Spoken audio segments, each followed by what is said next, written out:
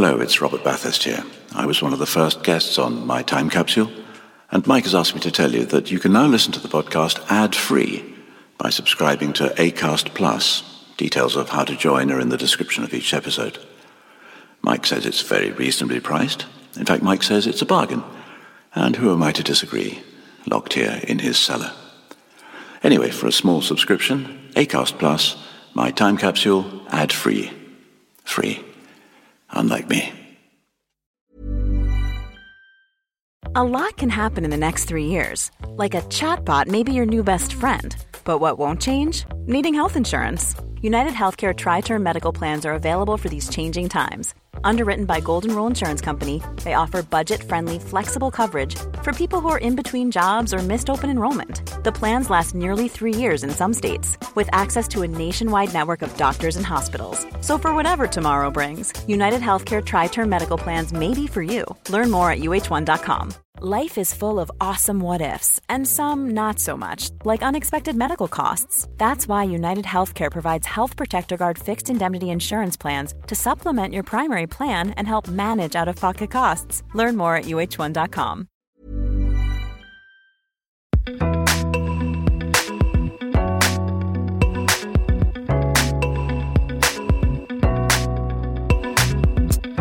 Hello, and welcome to another episode of My Time Capsule. I'm Mike Fenton-Stevens, and this podcast, if you've never heard it before, is where I ask various people to tell me the 5 things from their life they would like to put in a time capsule. 4 things they love, and 1 they loathe, and would like to lock away for good. If you have heard this podcast before, sorry to waste your time with stuff you already know, and thanks for your patience. Anyway, to the heart of the matter. My guest revealing their 5 time capsule items in this episode is the Manchester-born actor John Bradley West, who, 3 months after leaving drama school, was cast as the character Samwell Tarly, Jon Snow's best friend in the then-new drama Game of Thrones. It turned out to be quite a hit, as you may have heard. John was in 48 episodes of Game of Thrones over the next 8 years, but he's also appeared in Borgia, Merlin, Shameless, The Last Dragon Slayer. He played a young Les Dawson in Urban Myths and provided voices for Robot Chicken. He's also been in the films Anna Karenina, Traders, American Satan, Patient Zero, Marry Me and Moonfall, amongst others. So it's been quite a decade for the, as you're about to discover, very lovely John Bradley West. But let's find out if any of it will make it into the 4 things he cherishes and the 1 thing he would like to banish. I hope you enjoy it.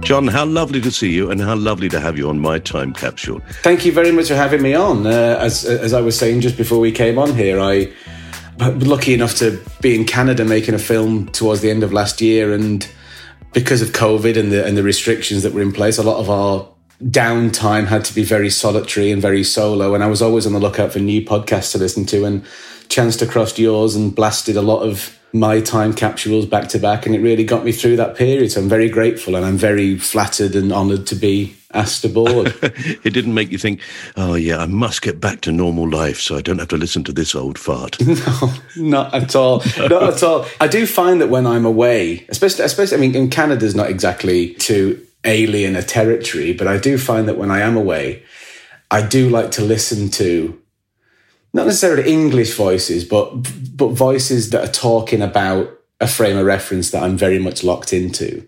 The first one I listened to, I think, was your David Jason episode. Oh, yeah. And that was fascinating, but also it was very, there's something about him and something about you as well that's very familiar and very comforting. And it was just nice to have that voice in my ear while I was out there. It was a really nice, warming, comforting experience. So thanks very much. That's lovely. And so here you are with me doing it. You're a Manchester man, aren't you? I'm a Manchester boy. I say that in all true senses of the word. In fact, you're a Manchester born and bred and also a Manchester United supporter. I'm a ginormous Manchester United supporter, and you never know, we may touch upon that later on in the podcast, who knows? But I'm Manchester born, Manchester bred, and Manchester living. Still, I've resisted the temptation to move away so far just because I like it here, and I like still feeling connected to the people that I've known all my life. And I think you only get to have a proper perspective on a different life, on the film and TV life and the press life and all of that kind of stuff. I think I've managed to maintain a perspective on that because I've always come home and talked to my same friends and talked to my family about it. And it feels like I have sort of two separate lives, and I've never really bought into the machine of it. I've always gone in there kind of as a visitor and then come back out of it to my old life again. And I think that that's been a very sort of beneficial one. I think it feels like that sort of helped me out, that I've not bought into it wholesale. Yeah, it could drive you mad, couldn't it? It happened for you very quickly, didn't it? Yeah, exactly. I went to drama school in Manchester. We may get onto that as well. But and then I started Game of Thrones season 1 3 months after I left. Wow. It was my first day's filming, and yeah, it's not stopped since then. But I think because of that, I it's that worry that actors have sometimes, and you hear it a lot when people say, "Oh, because that happened, I worry that I've missed out on a certain degree of life experience," which can sort of help.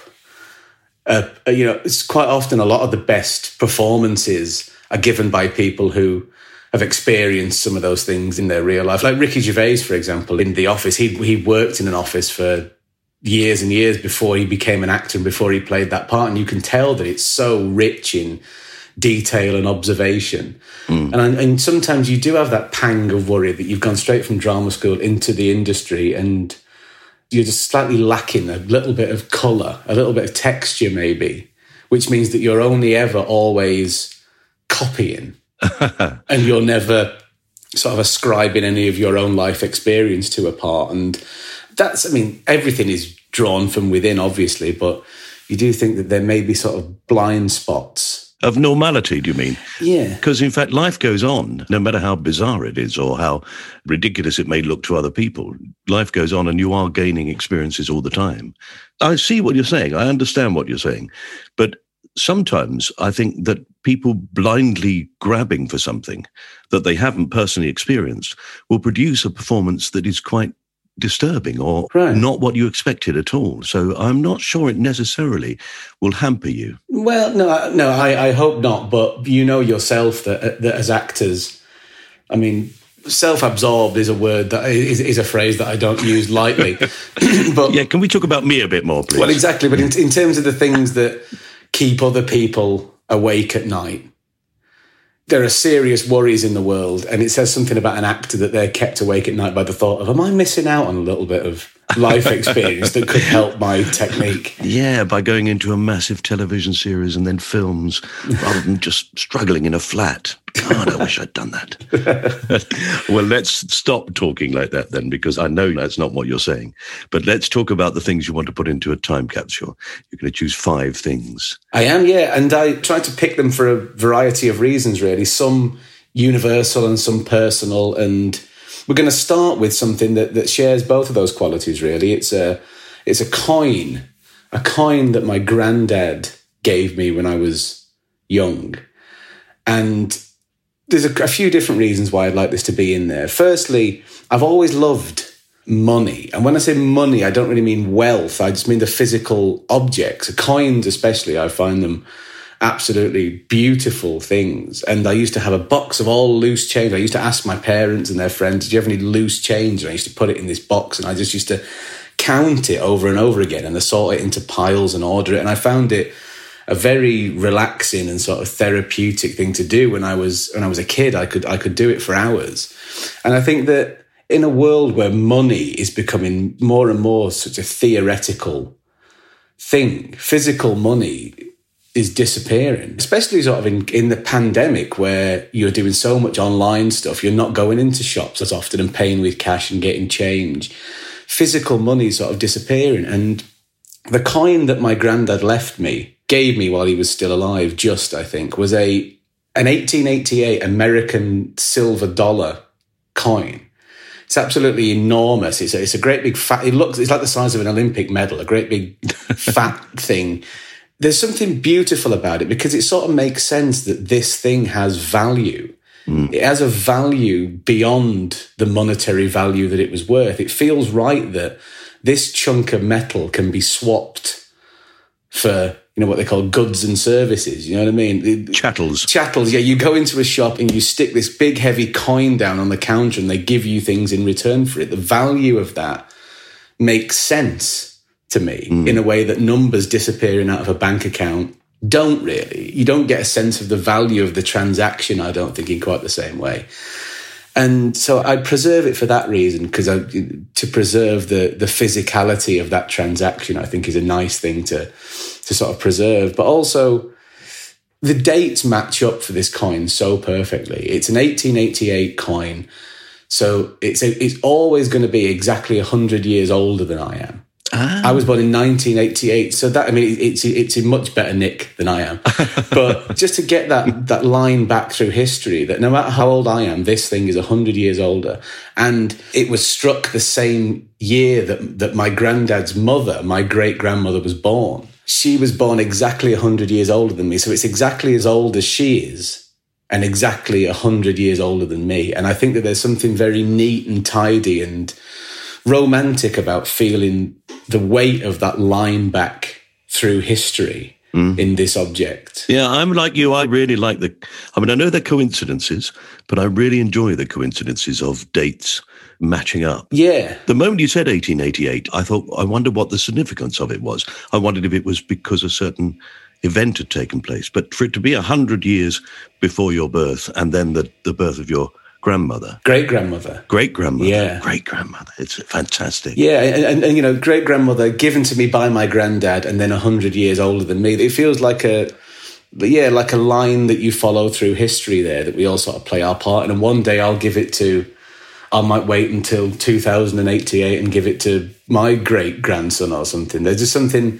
and that's why I sort of want to preserve it, really, because it tells that story of the sort of recent history of my family through those dates. And, my granddad, I used to love going around to my gran and granddad's house because they had these bizarre objects. And my granddad found out that I was getting into collecting coins and he said, I might have something for you. And he gave me this, but I knew that he would, because they weren't hoarders necessarily in so much as the place was disorganized, but they kept everything and everything had its place. And when I used to go around, a lot of kids have this. When they go around to their grandparents, they obsess about certain objects because you don't really know the story of the object, but it just becomes a part of that vision of their home.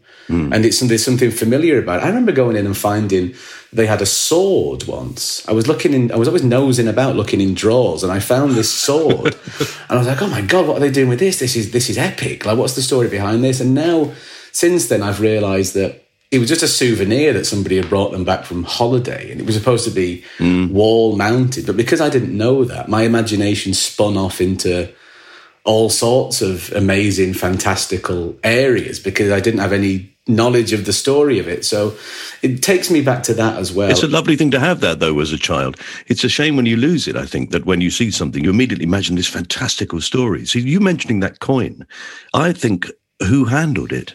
Oh, yeah. In 1888, I mean, I can picture it being tossed in the air, glinting and landing on a wooden bar and somebody saying, 2 shots of red eye, please. Exactly. It's amazing. And I think that's something that's very romantic about coins as well, that they all have. Imagine finding out the story of even a pound coin in, probably the pound coins now don't have enough of a story to them. But if you get one of the last old pound coins, imagine all the hands that had been in, the journeys that coin had been on. There's something fascinating about, you could almost write a short film about telling the story of the life of a pound coin. Somebody's going to pick that up. Somebody's going to pick that up, yeah. It's such a good idea. Yeah. And just following a coin from hand to hand. Exactly. So that there's enough reasons why it kind of justifies its existence in my time capsule, but that's one of them, definitely. It feels like it's been absorbing history for all this time. I mean, it may have been in my granddad's sideboard for 30 years, but before that, it must have come from America and finished up in Manchester. Yeah. And even that story alone is interesting enough to try and explore. So I think that it's really justified its existence in my time capsule. It's almost like a time capsule in itself. Indeed. All the stories and the history and the sentimentality that's in it. I wouldn't like to think of a future without it. I'd ask you what your granddad did, but unless you say spy, I'm going to be very disappointed. Well, if he was a spy and I know about it, wasn't a very good spy. That's the thing about spies. You can imagine anybody's a spy, because even if you ask them what they do and it's not a spy, you can say, yeah, but a spy wouldn't say they were a spy. So I've got that to cling on to, I suppose. Yeah. Well, I'm definitely not a spy, John. Definitely. Oh, interesting. Interesting. Say no more. Well, I always thought with the introduction of the euro, it was such a shame to lose all those European currencies, coins with holes in them and things like that. Oh, yeah. All that kind of stuff. I remember when I was a kid, do you remember there was a great magazine called Money of the World? I don't. I was an avid collector of Money of the World, where every month you got an issue of the magazine and you got either a coin or a note with it.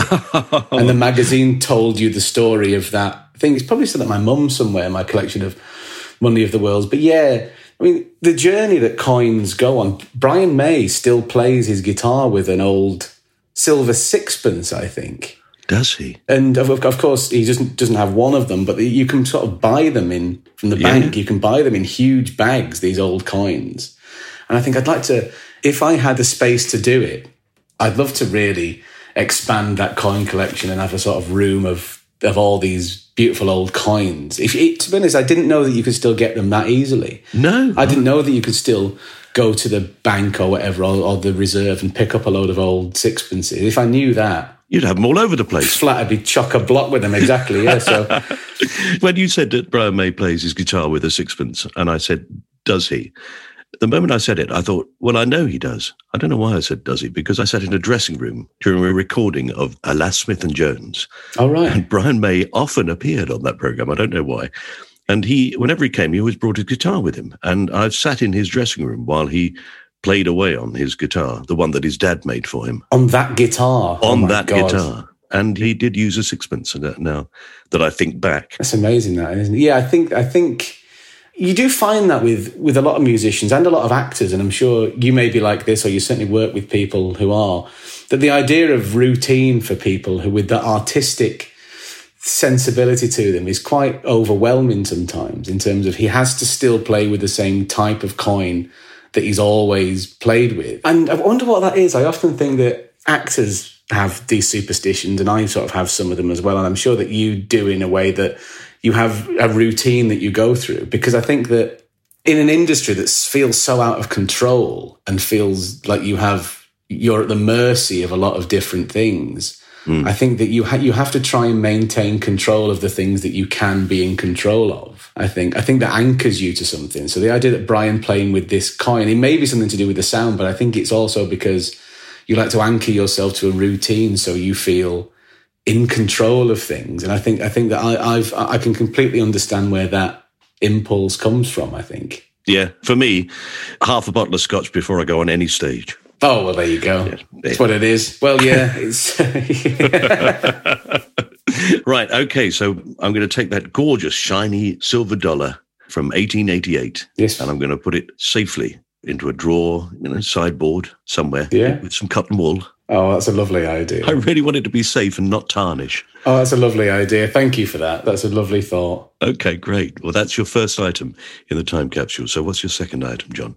My second is a book, The Collected Dramatic Works of Joe Orton, which is the copy that I bought myself 11 years ago. Bought it secondhand, bought it off the internet, I think. I was a student. And it takes me right back to the final term of drama school, the final play of the final term of drama school.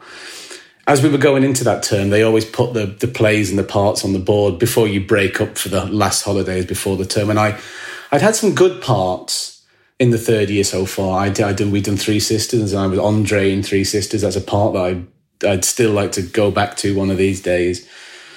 But I hadn't had a lead yet. I hadn't had a sort of jewel in the crown lead yet. And so the plays went up for the final term. And I was looking, and it wasn't in the first place, so I thought that's not a good start. Second play, I'm in it, but right down at the very bottom, a bit like, oh, this isn't looking good at all. And then the third play in the list, Joe Orton's Erpingham Camp, was going to be the final play of our drama school life. And I looked at the cast list, and it said Erpingham John Bradley. And I thought, well, that can't be a bad thing to be named after the camp in the play. I thought, this is finally my sort of big thing. And I just remember it being, it was a time of sort of different emotions, really, because there was something exciting about finishing drama school and going out into this industry, you know, feeling trained. After 3 years of training, you're as formally trained as you're kind of ever going to be, but you're told stories. You always get that reality check about the industry being very cutthroat and very unpredictable, and the chances are you're going to be out of work a lot. So there was also a certain degree of trepidation about it, finishing this play. And I really, really enjoyed the rehearsal process of it. And now I look back, the reason I think that I bathe it in such golden light when I think about it is because it was the last time, really, that acting wasn't a job and therefore had very little in the way of stakes to it. There was very little consequences of it going wrong. You were doing it for a couple of, maybe 100 people, and most of them were your friends or they were staff or parents and things. And I think ever since then, well, as soon as you start working professionally, your relationship with acting changes. Because you still enjoy it, but you don't really feel that sense of, that sort of joyful sense of abandon and just acting for the fun of it that you had before it was your job. Because now the stakes are so much higher. There's money, there's time, there's a certain expectation of you that, you know, people want you for this part and you've got to prove to them that you can do it. All of that stuff. But when I think about that final term, when I think about Erpingham Camp, I just think, it was such a great time to say goodbye to that relationship that I once had with acting and start a new relationship with it, like a slightly different perspective on it. I remember standing there and thinking on the final night and just thinking to myself, well, where do I stand here?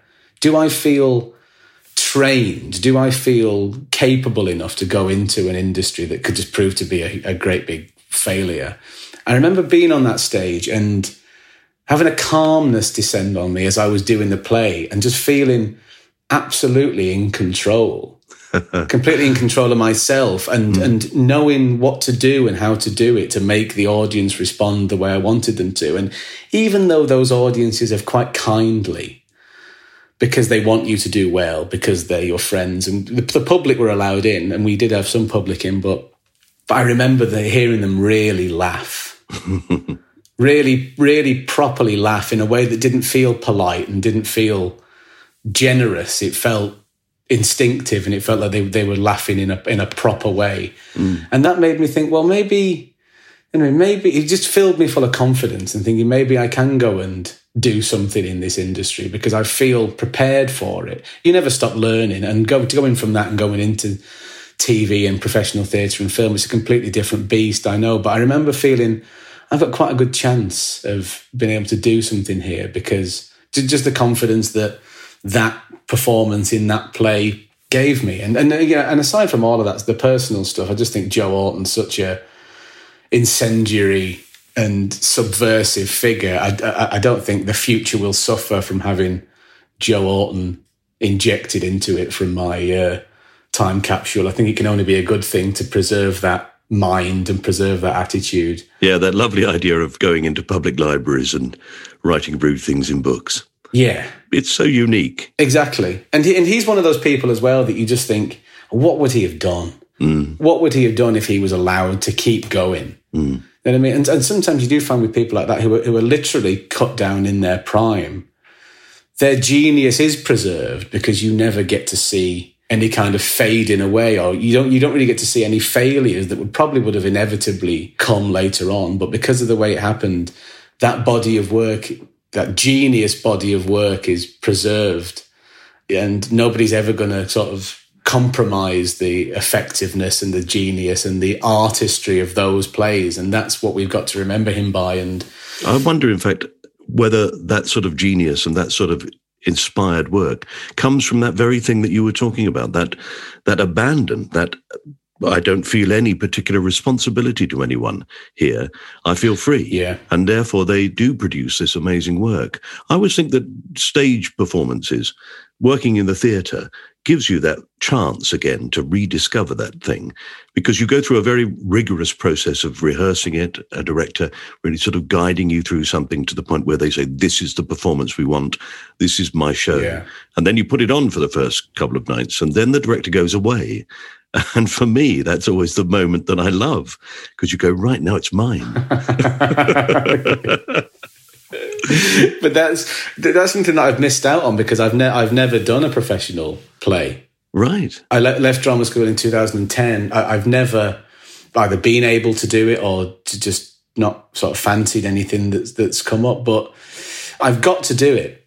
I just have to do it, because part of me feels that even though I was trained in theatre, it's a completely different discipline to just doing it every single night for months and months on end. And I think that is, in many ways, the sort of ultimate test of an actor's endurance and stamina and creativity as well, to keeping the ball in the air and keeping it fresh. And I wonder if you go back when you finally do that. Well, I'm sure the opportunity will arise at some point, because careers go all over the place. But I wonder when you do that, if you'll stand on the stage and have that same feeling that you had. It's a lovely thought, and I really hope that is the case. But you do think that the longer, it's like exercising.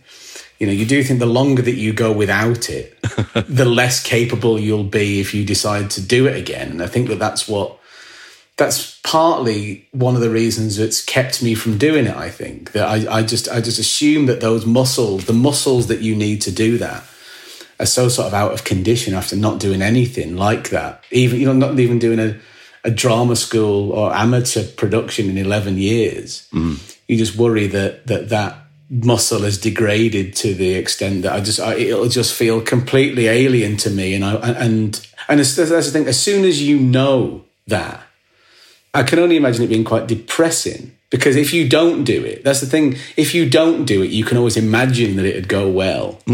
But if you do it and it doesn't, then you can't fool yourself. You have to have that reality. You have to have the reality check of thinking, no, I'm not capable of doing that job. And I think it's not really wanting to know if I can still do it or not, but just believing that I can. Does that make sense in some way? Yeah. It's funny the different times at which that thought occurs to actors, because I've known actors who've said, well, I haven't been on stage for 3 years. Yeah. As if that means they can't do it. And you go, well, that's not long. You'll be fine. Right. Whereas others rightly will say, oh, God, I haven't done it for 25 years. I've just done telly and films, and I don't know if I can speak loud enough. That's interesting you say that, because when I was talking about muscles, I was talking about them in a sort of metaphorical sense of the muscles that you need to do the job. But if you think about speech projection, they are literal physical muscles that need training before I'm to do that again, I think. And I would love to do it again, just because everybody, I think, sees it as, even now, with all the technology that gives a platform for new drama and new acting, most people still think of the theatre as the ultimate test, really, it just feels like all of the various components of it coming together into one crystallised thing, and that's when you get to measure all of your acting chops all at once. So I think I will, but that's the thing. The last time I did it, I was with my friends that I'd known for 3 years, doing a play that I loved and was an absolute scream. And I just think if I'm going to compare it to that, and if I think I'm going to feel as comfortable as that again, or hope I am, I think I'm only going to be disappointed. There's going to be a completely different energy to it, I think. And I'll get round to it one of these days. I know for a fact I will, but... Good. Well, in the meantime, I shall put the Erpingham Camp into the time capsule, the great Joe Orton. And before I put it in there, I'm going to read it, because, in fact, it's one of the few Joe Orton plays I've never read. I've never seen it and I've never read it. So, do you know it? Do you know what it's about? I don't know. What's it about? It's about a fictional holiday camp at the British seaside in the 50s. And Mr. Erpingham runs it with an iron fist, and eventually the campers revolt and take control of the camp. And like all Orton, you can look at it that way on a surface level, but there's allusions to Greek myth in it. There's political points to be made. There's allusions to the French Revolution and things like that. So one of those plays that you can see on any number of levels. And almost certainly, as in all his plays, because all his plays were written at a time when homosexuality was illegal. Yeah. So I should imagine that those campers were actually breaking out against the system as well. I'm sure that must be in it. Absolutely, yeah. It certainly is. So, yeah, please have a read of it. It's very short, but I think it was written for television first and foremost. I think it was written as a television play, which he then put on the stage afterwards. So you have to sort of read it with that in mind, but you'll get so much joy out of it. And now it's in the time capsule, generations in the future will get a lot of joy out of it as well. And I think he's a very important figure, and Erpingham Camp is part of that very important body of work. So it's in there. Brilliant. Okay, that's the second item going into the time capsule. Okay. Right, so we've got 3 more. Right, we need to interrupt this podcast. Sorry, in case the podcast provider you're listening to this podcast on wants to play you some ads. But we'll be back in a jiffy. A lot can happen in the next 3 years. Like a chatbot may be your new best friend. But what won't change? Needing health insurance. United Healthcare Tri-Term Medical Plans are available for these changing times. Underwritten by Golden Rule Insurance Company, they offer budget-friendly, flexible coverage for people who are in between jobs or missed open enrollment. The plans last nearly 3 years in some states, with access to a nationwide network of doctors and hospitals. So for whatever tomorrow brings, United Healthcare Tri-Term Medical Plans may be for you. Learn more at uh1.com. Hey, I'm Ryan Reynolds. Recently, I asked Mint Mobile's legal team if big wireless companies are allowed to raise prices due to inflation. They said yes. And then when I asked if raising prices technically violates those onerous 2-year contracts, they said, "What the f*** are you talking about, you insane Hollywood ass?" So to recap, we're cutting the price of Mint Unlimited from $30 a month to just $15 a month. Give it a try at mintmobile.com/switch. $45 up front for 3 months plus taxes and fees. Promo rate for new customers for limited time. Unlimited more than 40 gigabytes per month. Slows full terms at mintmobile.com. A lot can happen in 3 years. Like a chatbot may be your new best friend. But what won't change? Needing health insurance. United Healthcare Tri-Term Medical Plans, underwritten by Golden Rule Insurance Company, offer flexible, budget-friendly coverage that lasts nearly 3 years in some states. Learn more at uh1.com. Welcome back, and thanks for waiting. Let's get straight back to John Bradley West and the things he wants to keep safe in his time capsule. The next one is a box of cassettes that my dad had to play in his car, a box of audio cassettes that he used to put into his little cassette player, and we used to play when we used to go on day trips and things. And they weren't compilations and they weren't mixtapes, because I think both of those terms imply a certain degree of editorial control. There was no sequence into them. I don't think there was ever even really a complete song. He always used to have a tape in the tape deck of his stereo that he would tape songs off the radio if he liked them or heard them. He'd just reach over and just tape it. But what you get by doing that is you get a really weird experience where a song will start, usually halfway through, and then that song will be interrupted by another song, which then may be interrupted by a snatch of another song, but then it'll go back to the first song again. And sometimes he forgot to stop recording, so you get a bit of the news. You get a bit of the news from sort of 1987 on it, and you get a bit of DJ speak, and then there'd be another snatch of a song. They frustrated me at the time because I didn't feel like I'd ever heard a complete song until I was 15 or something, because it was just these snatches, and they were a bit frustrating. But turning into a Beatles fan, the thing that I'd liken them most to is Revolution 9. Oh, brilliant! Yeah, of the White Album. So it's just like a soundscape of various songs coming in and voices, and sometimes there would be little pieces of me from when I was 2 years old, just talking to my mum and dad, and then that had come in, and then a song had come in after that. So he just used the same cassette over and over again. He would just grab the cassette, put it in, and press record. So wherever he'd finished the last time, that's where the new recording would start. 100%. That's amazing. Yeah, and they were completely random, and he had absolutely no... It wasn't like he was trying to create these soundscapes. It was just a completely random exercise in sound. But when I think of them now, and it's so strange, when I hear one of the songs that was on one of these tapes in the wild, I expect them to finish where they always finish. I keep expecting them to be interrupted, and it sounds weird to hear the complete song now. And those tapes were the soundtrack to all of our days out when I was a kid, all of the trips we went on. And I memorized them in a way that I always knew what was coming up next. And there's that familiarity to them. And just recently I bought myself, it's a piece of shit actually. It's not working at the moment, but I'll get it to work.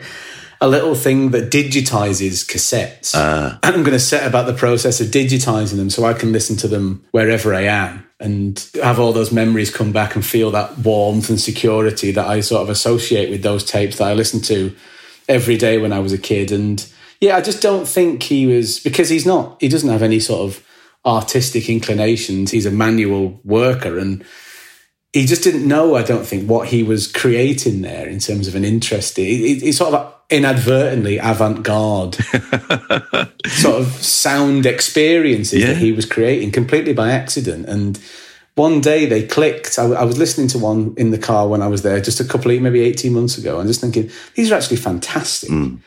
There's nothing frustrating about them. I want to know what the news was like in 1987. I want to know who was reading the news and what the news was. And that as well, like the coin, almost feels like a time capsule in itself. Oh, yeah. These tapes, they're of a very specific place and time. And, if I wanted to, I could even find out what exact day, corroborating it with the news, find out what day he actually recorded that on. And I'm just obsessed with them. And I've revised my thinking on them just lately. And I think he's created something that's genuinely musically interesting. Completely by accident. The random nature of it. And also it makes me really hanker after the tapes I made when I was a teenager, because we would record the chart from the radio. So you would always miss the intro because the DJ was talking over that. You'd try to start when the DJ stopped talking, and then you'd try to stop it before he came back in. Yeah. Oh my God, yeah, of course. So that thing of things suddenly stopping and then going into another song. You'd have, Buster, so that, and then it would cut into another. Oh, yeah. And did that used to wind you up? Did you think, because that, in terms of I'm completely not random. I'm quite methodical in my thinking. So that little bit of speak at the end of it would really wind me up. The imperfection of it, I think, could get to me. I don't think I could listen to it. Yeah, my dad didn't sort of have any such compunction, really. And I'm glad that he didn't, in a way, because of the way they are now. But that's what I used to find annoying about them when I was a kid, that I was very I still am, and from being very young, I was very ordered in my things. And I just wanted a sequential song mixtape of songs to listen to. And these used to get on my nerves because you'd be getting into it and then you'd have to come back out of it again. You didn't know if you were going to hear it again later on the tape. But I've completely revised all that now, and I think I might be getting a bit more easygoing in my early middle age. When my dad used to listen to his records, his vinyl, you could only really listen to, unless you went to a disco or something, you could only listen to records in the house. It wasn't as portable as it was. Then I think as soon as the cassettes came out, you can almost chart a history of my dad's respect for music declining because he used to listen to full albums in his armchair with his headphones on, and then suddenly he was perfectly happy to have 10 seconds of different songs and DJ speak as he walked around with his Walkman. And there has to be some music in this time capsule because I think it's just so important. But this is a way of getting some music in there, but also having a lot of memories to it. And because I know that it was my dad's finger on that record and stop button, it feels personal and it feels like I'm listening to something he did. And taking that into the future with me, I'll always feel connected to him in some way because I feel connected to his, in inverted commas, work, even though it wasn't work. I feel connected to something that he physically did. I think it's perfectly reasonable to argue it as a piece of art. Yeah, I think so. No, well, I'm definitely going to put your dad's cassettes, all of them, into the time capsule because I would be really fascinated to listen to them. Put them up on YouTube or something. What do you do? What do you put them on? I don't know. Young people do things like this, don't they? Yeah, I'm sure they do. I'm sure they do, these young people. I'll ask one the next time I meet one. Fantastic. So we've got 2 more things to go into the time capsule, John. Yeah, I mean, this might be a bit of a stretch, this one. I might be being a bit cheeky here. Am I allowed to pick a week of my life to go in? Yeah, that's fine. So I can open the door of the time capsule, go in, and I'm back in that week. And there it is, that week, yes. Fantastic. Well, this will be a week in 2017 in Los Angeles. myself and a lot of the other Game of Thrones cast were there because we were just about to start promoting our next season, season 7. And we were in a hotel in Beverly Hills, and I was just in my room, and I got a text from my friend Kit. And Kit said to me, Kit's a big Manchester United fan, like I am. And he said, I think I've just seen Romelu Lukaku downstairs. And I knew that Lukaku was in LA, and I knew that he was going to sign for United that day. And then as the day went on, I was getting more texts from people saying, I've just seen Juan Mata downstairs. I've just seen Ander Herrera downstairs, Michael Carrick downstairs. And then I thought, this can't possibly be right. And I went downstairs and I was having a drink in the bar, and Juan Mata, Ander Herrera, and I think Michael Carrick all walked in to the bar wearing their United training gear. I mean, I love Manchester United so much. The flat that I'm in now, I bought because of how close it is to Old Trafford. Right. It's a 10-minute walk, and I can see it out of my window. And no matter what this is, I'm happy here, but the view out of the window sold it for me the second I walked in. And then it became apparent as the week was going on that the entire Manchester United team and staff were staying in the same hotel as we were.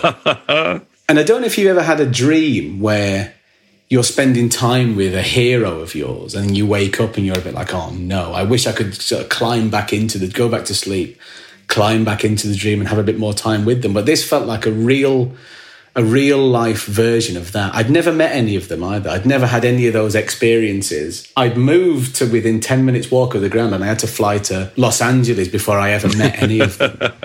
And it was an extraordinary week of getting to know them. And it turns out a lot of them watched our show as well. And to have Paul Pogba recognise you across the lobby of a hotel, and it just feels like it's one of those things where if you'd have ever told me that a series of events would happen which would lead me to this moment where Paul Pogba was recognising myself and my own friends in a lobby, I would never have believed you. No. And it became quite because I think that once you've been working in acting and sort of film and TV and entertainment for a while, people within your own industry, you admire them and respect them and stuff, but for some reason they just don't have the same star quality as people you admire outside of your field. So footballers, for me, they've always seemed completely untouchable, unapproachable kind of gods almost. And I remember waiting for a lift later on that week and talking to Michael Carrick, and he said, "How are you doing?" And because I got so used to them being around, I started to go, do you know what, Michael? My feet are actually killing me because I've been sunbathing with my trainers on. And I've got a line of sunburn like round the ridge of my trainer. And as I was saying this to him, I was like, John, shut up. Shut up. You don't know him. He'd just become Manchester United captain as well. So you're talking to the club captain about your sunburnt feet.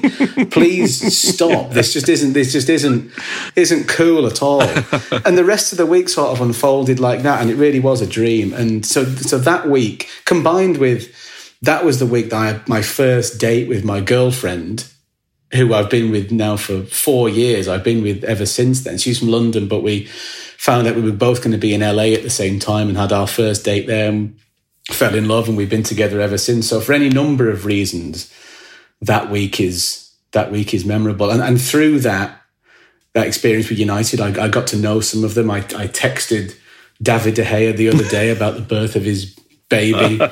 It's just a very, very strange thing. And I have a sort of tempestuous relationship with acting, as I think a lot of actors do. But even if it all stopped tomorrow, it facilitated that week of my life, which I still look back on as being like a dream. It feels impossible now, but it was so special. So if I can climb back into this time capsule and have a bit of that whenever I wanted, I'd be happiest man going. Yeah, you're just waking up in that hotel. Yeah. Have a quick shower, go downstairs, and somebody sent me a text message. What's that? That can't be right. Yeah, exactly. Not Michael Carrick. He can't be. Exactly. And it was very heartwarming as well to get to know them. Not only the players, but the staff. And Jose was in charge at the time, and he was absolutely charming and lovely and very hospitable. And all the players were as well. And just knowing that your heroes are nice people. Yeah. A lot gets written about footballers, I think, because of the money they earn and because of certain snobbish outlets of the media that just think they're sort of oiks who've earned themselves a load of money and they don't deserve it. To know them and know how thoroughly decent and kind and charming and lovely they are as people, it was a heartwarming thing. I was as big a fan as you could possibly be, home every game, away whenever I can. But to get to know them a bit as people, it just made me love them even more. And it's a side of them that the media, and I think a lot of the public don't get to see very often, because when they're interviewed after a game, they have to toe a sort of party line and they have to basically dampen down any of their personality because they just need sound bites. So it's like their personality gets bled out of them whenever they're in front of those cameras. But if you're meeting them in life and getting to know them a bit, you realise they're just normal lads who are just doing what they do. And there's a lot of pressure on them, but they're just absolutely charming and just trying to get on with it and trying to do their job as well as they possibly can. I remember I heard an episode of this where you talked about going in the director's box and meeting Eric. Yeah. I've never met Eric, but I was so jealous about that. That must be a moment that you'll never forget. Never forget. No, I think there are things. I also once went into the director's toilet, which only directors are supposed to go into. One of the directors of Man United said, you can use ours. So I went into the toilet and Bobby Charlton came and had a piss next to me. No. And it's one of the great moments of my life. Oh, of course it is. Of course it is. It's extraordinary. And I remember I've met Sir Alex a couple of times. The first time I met him, I was a bit nervous, obviously, and I was talking to him. He was telling me about his exercise routine. And then I met him again, probably 18 months later. And he remembered what we talked about. Good Lord. And we sort of continued the conversation. That's lovely, isn't it? Not that I felt that there was anything special about me or that our conversation was particularly interesting. Quite the opposite is more impressive. The fact that he remembers people and he invests in them and he's interested in them. And I think that that's why he was such an incredible man manager. The fact that he invested all of this time and interest in people.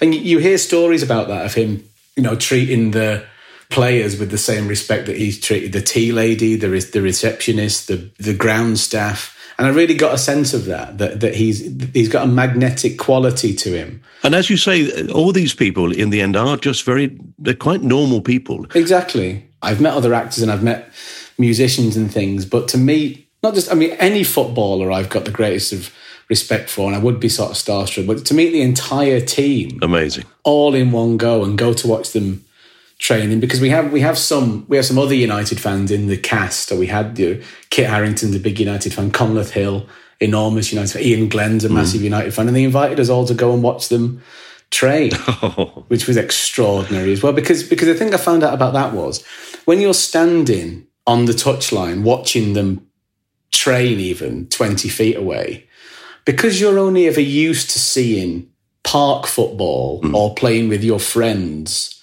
the physicality, the skill, the power and the strength is almost frightening. Just the athleticism of them and how hard they can strike a football. But you see the sheer power of these physical specimens and you think, no, they're real athletes. And the quality to see it at such close quarters was quite breathtaking. Yes. It's amazing to see them close up. Yeah. It's a brilliant thing. And I'm going to take that whole week, that glorious week, which I'm very envious of, obviously, and I'm going to put that into the time capsule. So at any time, you or someone else can walk in and just watch them all walking around the hotel. Oh, sensational. And every time Michael Carrick sees you, he'll say, John, how's the sunburn? Oh, God. Oh, please don't. If I was to, it's almost the moment that I want to get rid of that. It's almost my embarrassing thing that I never want to think about again. Of all the things I could have spoken to him about, he'd just been made club captain, could have spoke about that, could have talked about any number of things. I talked about my flaky, sunburnt feet. I cringe myself to death. All right, well, let's move on to the thing that you do want to put in there and get rid of. Yeah. The thing that I want to get rid of, here's a question. If it goes into my time capsule, does the rest of the world never get to experience it again? Is it gone from the world? Do you know, I've never really considered that. I'm going to have to think about it now.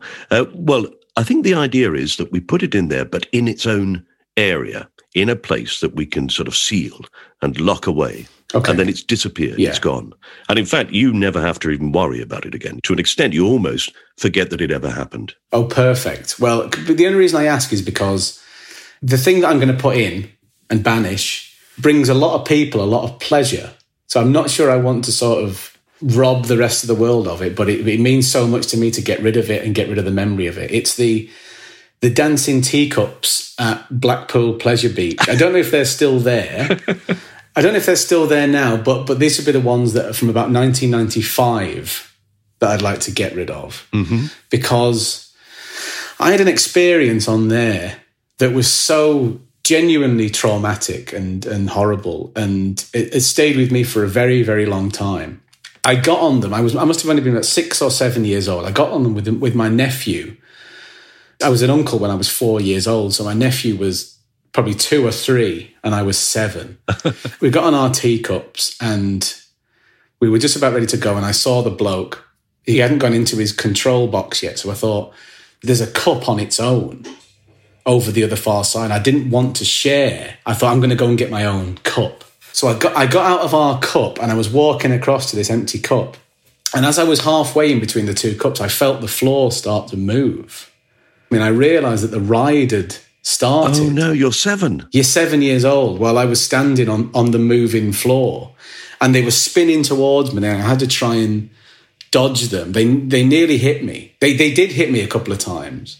And I was getting battered from cup to cup, and I was screaming with the terror of it. And I tried to grab hold of the back of a cup so I could hang on to it. And it spun me around a couple of times while I was hanging onto the back, and then it threw me off. Oh, God. It threw me off the cup, and I clattered against the railings of the ride. And then I was pinned to the railings by teacups coming past me, and they were hitting me as they were on their way past. And I had bruises all over my body from where these teacups had been battering me. I don't know how long it went on for, but I have enough different snapshot memories of it to know that it was going on for quite a long time. And they just kept hitting me, and I couldn't get up. Every time I tried to get up, they'd come past again, and they'd hit me, and I'd be pinned against the rail. And I could hear, this is another thing that I don't like about it, I could hear my mum screaming. Oh, yeah. In the terror of it. And aside of my mum's not great in a crisis anyway, but aside from anything that was actually happening to me, to hear her in such terror was a horrible thing to hear. And for ages, I could still hear it. Like sometimes when you're going to sleep and you hear something, I could still hear her screaming. And eventually the ride stopped, and I was just in floods of tears, and my legs were all bruised, and there's something about it as well. And it's not just the physical pain of it and the terror of it. The fact is that it was, for a very, very self-conscious and shy 7-year-old boy, it was very public, because a huge crowd had gathered to watch, as a crowd will if there's a 7-year-old boy in terrible trouble. For some reason, they want to all gather around and watch it. So I was crying and embarrassed as well, as much as anything else. And everybody was gathering around, and I had to be helped up off the ride in front of this crowd. And I just remember it being like an absolute nightmare. And as soon as it stopped, my mum hugged me, and I was in pieces, and she was in pieces. And my sister, who was, how old would she have been? Probably 20 at the time. We're all quite confrontation phobic in our family. We all sort of shy away from things like that. My sister's nothing like that. And my sister flew at the guy who was in charge of it, and there was what the fuck, and there was a lot of finger pointing going on. And I remember the bloke said that the excuse he tried to give, I remember exactly what he looked like as well. He looked like John Cunliffe. he looked like he had a great big sort of huge, great big grey beard. And he said, while he was doing the final checks and while I was walking from cup to cup, somebody went into the control box and turned it on. Yeah. Before he could get back.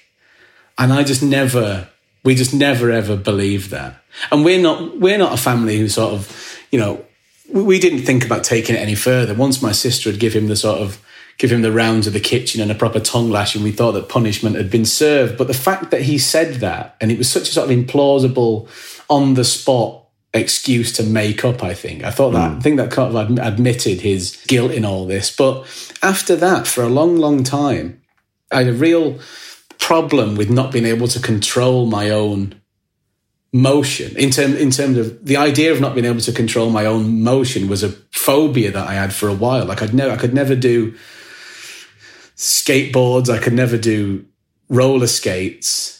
Not that I was missing out on a great deal, but I couldn't. I didn't like moving floors in airports and things. And I think I traced it back to that moment of standing on that moving floor and not being able to stop. And yeah, it was just a really traumatic thing that stayed with me for a while. And for all of those reasons, I just don't want to think of it again. I don't want to hear my mum screaming again. And I don't want to feel that sense of panic and that sense of embarrassment in front of all those people.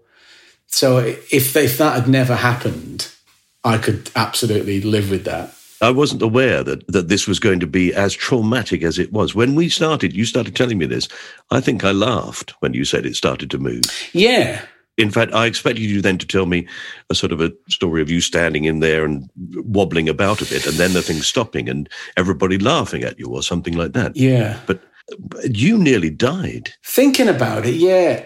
I could have done it. If I'd have been facing the wrong way and one would have come past me and clonked me on the head instead of on the leg, for example, or when it threw me off against the railings, I landed in a funny position, or I hit my head against the railings as I fell, I easily could have done. Mm-hmm. And, it's bad enough to think about that for myself, really, but I sometimes think of my mum. If something like that would have happened and she took me to Blackpool for the day and I'd have died or I'd have been seriously injured, what that would have done to her. And sometimes you can't help yourself thinking about the what-ifs in a negative light. Sometimes you let your mind wander to that, and then I try and stop thinking about it because it's just so hard to think about. And strangely, I have to say that I can understand your anger at this man, but I also slightly feel for somebody who all day long just puts little children in a teacup and then goes back and starts the thing up. The fact that he did once start it up and hadn't properly checked, and then was probably looking at the paper or something because he does it all day long. Exactly. And then he thinks, what's that shouting? Why are people screaming? And then he realizes, this is something I've done. And so that, I wasn't there. I didn't touch it. It wasn't me who turned it on. I feel for this man. Yeah, I mean, us too, really. There was never any talk of reporting it to any management or trying to get him in trouble. There was never, it was just one of those things that, in the end, it wasn't as bad as it could have been, but part of it was my fault as well. I should have just stayed in the teacup that I was in and not wanted to get my own teacup. Even that might be a sort of priggish sort of sense of entitlement that I had at that age that I was routinely punished for. But if I can not think about that experience and all of the experiences and all of the stuff that spidered off it, I'd be quite happy. So if the teacup can go in, I never have to think about that experience again, especially if they can be preserved in the real world for people who enjoyed it. Yeah, for luckier kids, should we say, luckier kids who that never happened to enjoy, then that's fine. But it wouldn't bother me if I never saw one ever again. Well, then you shan't. I shall put it into the time capsule. Thank you. It's gone. That's good to know. When we finish this recording, I might then ring you back up and say, John, do you remember those teacups? And you go, the what? Mike, I think you've gone a bit mad. I don't know what you're talking about. Oh, what a lovely day. What a lovely moment that'd be. Wouldn't it just? Well, John, how lovely to talk to you and how lovely to get to know you and to find out these things about your life. It's been really fascinating talking to you. Oh, it's my absolute pleasure. Thank you for having me on. I'll look forward to many more of these to come in the future. It's part of my podcast rotation now and it's not going anywhere, and I'd recommend it to anybody. Bless you. That was lovely, Mike. I really enjoyed it. You have been listening to My Time Capsule with me, Mike Fenton Stevens, and my guest, John Bradley West. If you liked it, you can get every new episode sent straight to your podcast app by subscribing. And if you do, we'd love it if, when you find the time, you could rate us and perhaps leave a review. Thanks. You can follow us on social media if you search for me or @mytcpod. And you can hear the theme tune without me talking all over it anytime you like via Spotify. It was written and performed by Pass the Peas Music. This has been a Cast-Off production, produced by John Fenton Stevens. So that's John Fenton Stevens, Mike Fenton Stevens, and John Bradley West on My Time Capsule. So named, I should imagine, because someone called My Time married a Mr. Capsule. Let's hope they're proud of their little offspring. Lots of love. Bye.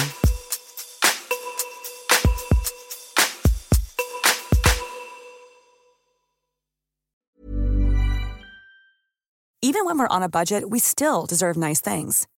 Quince is a place to scoop up stunning high-end goods for 50 to 80% less than similar brands. They have buttery soft cashmere sweaters starting at $50, luxurious Italian leather bags, and so much more. Plus, Quince only works with factories that use safe, ethical, and responsible manufacturing. Get the high-end goods you'll love without the high price tag with Quince. Go to quince.com/style for free shipping and 365-day returns. Mom deserves the best, and there's no better place to shop for Mother's Day than Whole Foods Market. They're your destination for unbeatable savings, from premium gifts to show-stopping flowers and irresistible desserts. Start by saving 33% with Prime on all body care and candles. Then get a 15-stem bunch of tulips for just $9.99 each with Prime. Round out Mom's menu with festive rosé, irresistible berry chantilly cake, and more special treats. Come celebrate Mother's Day at Whole Foods Market.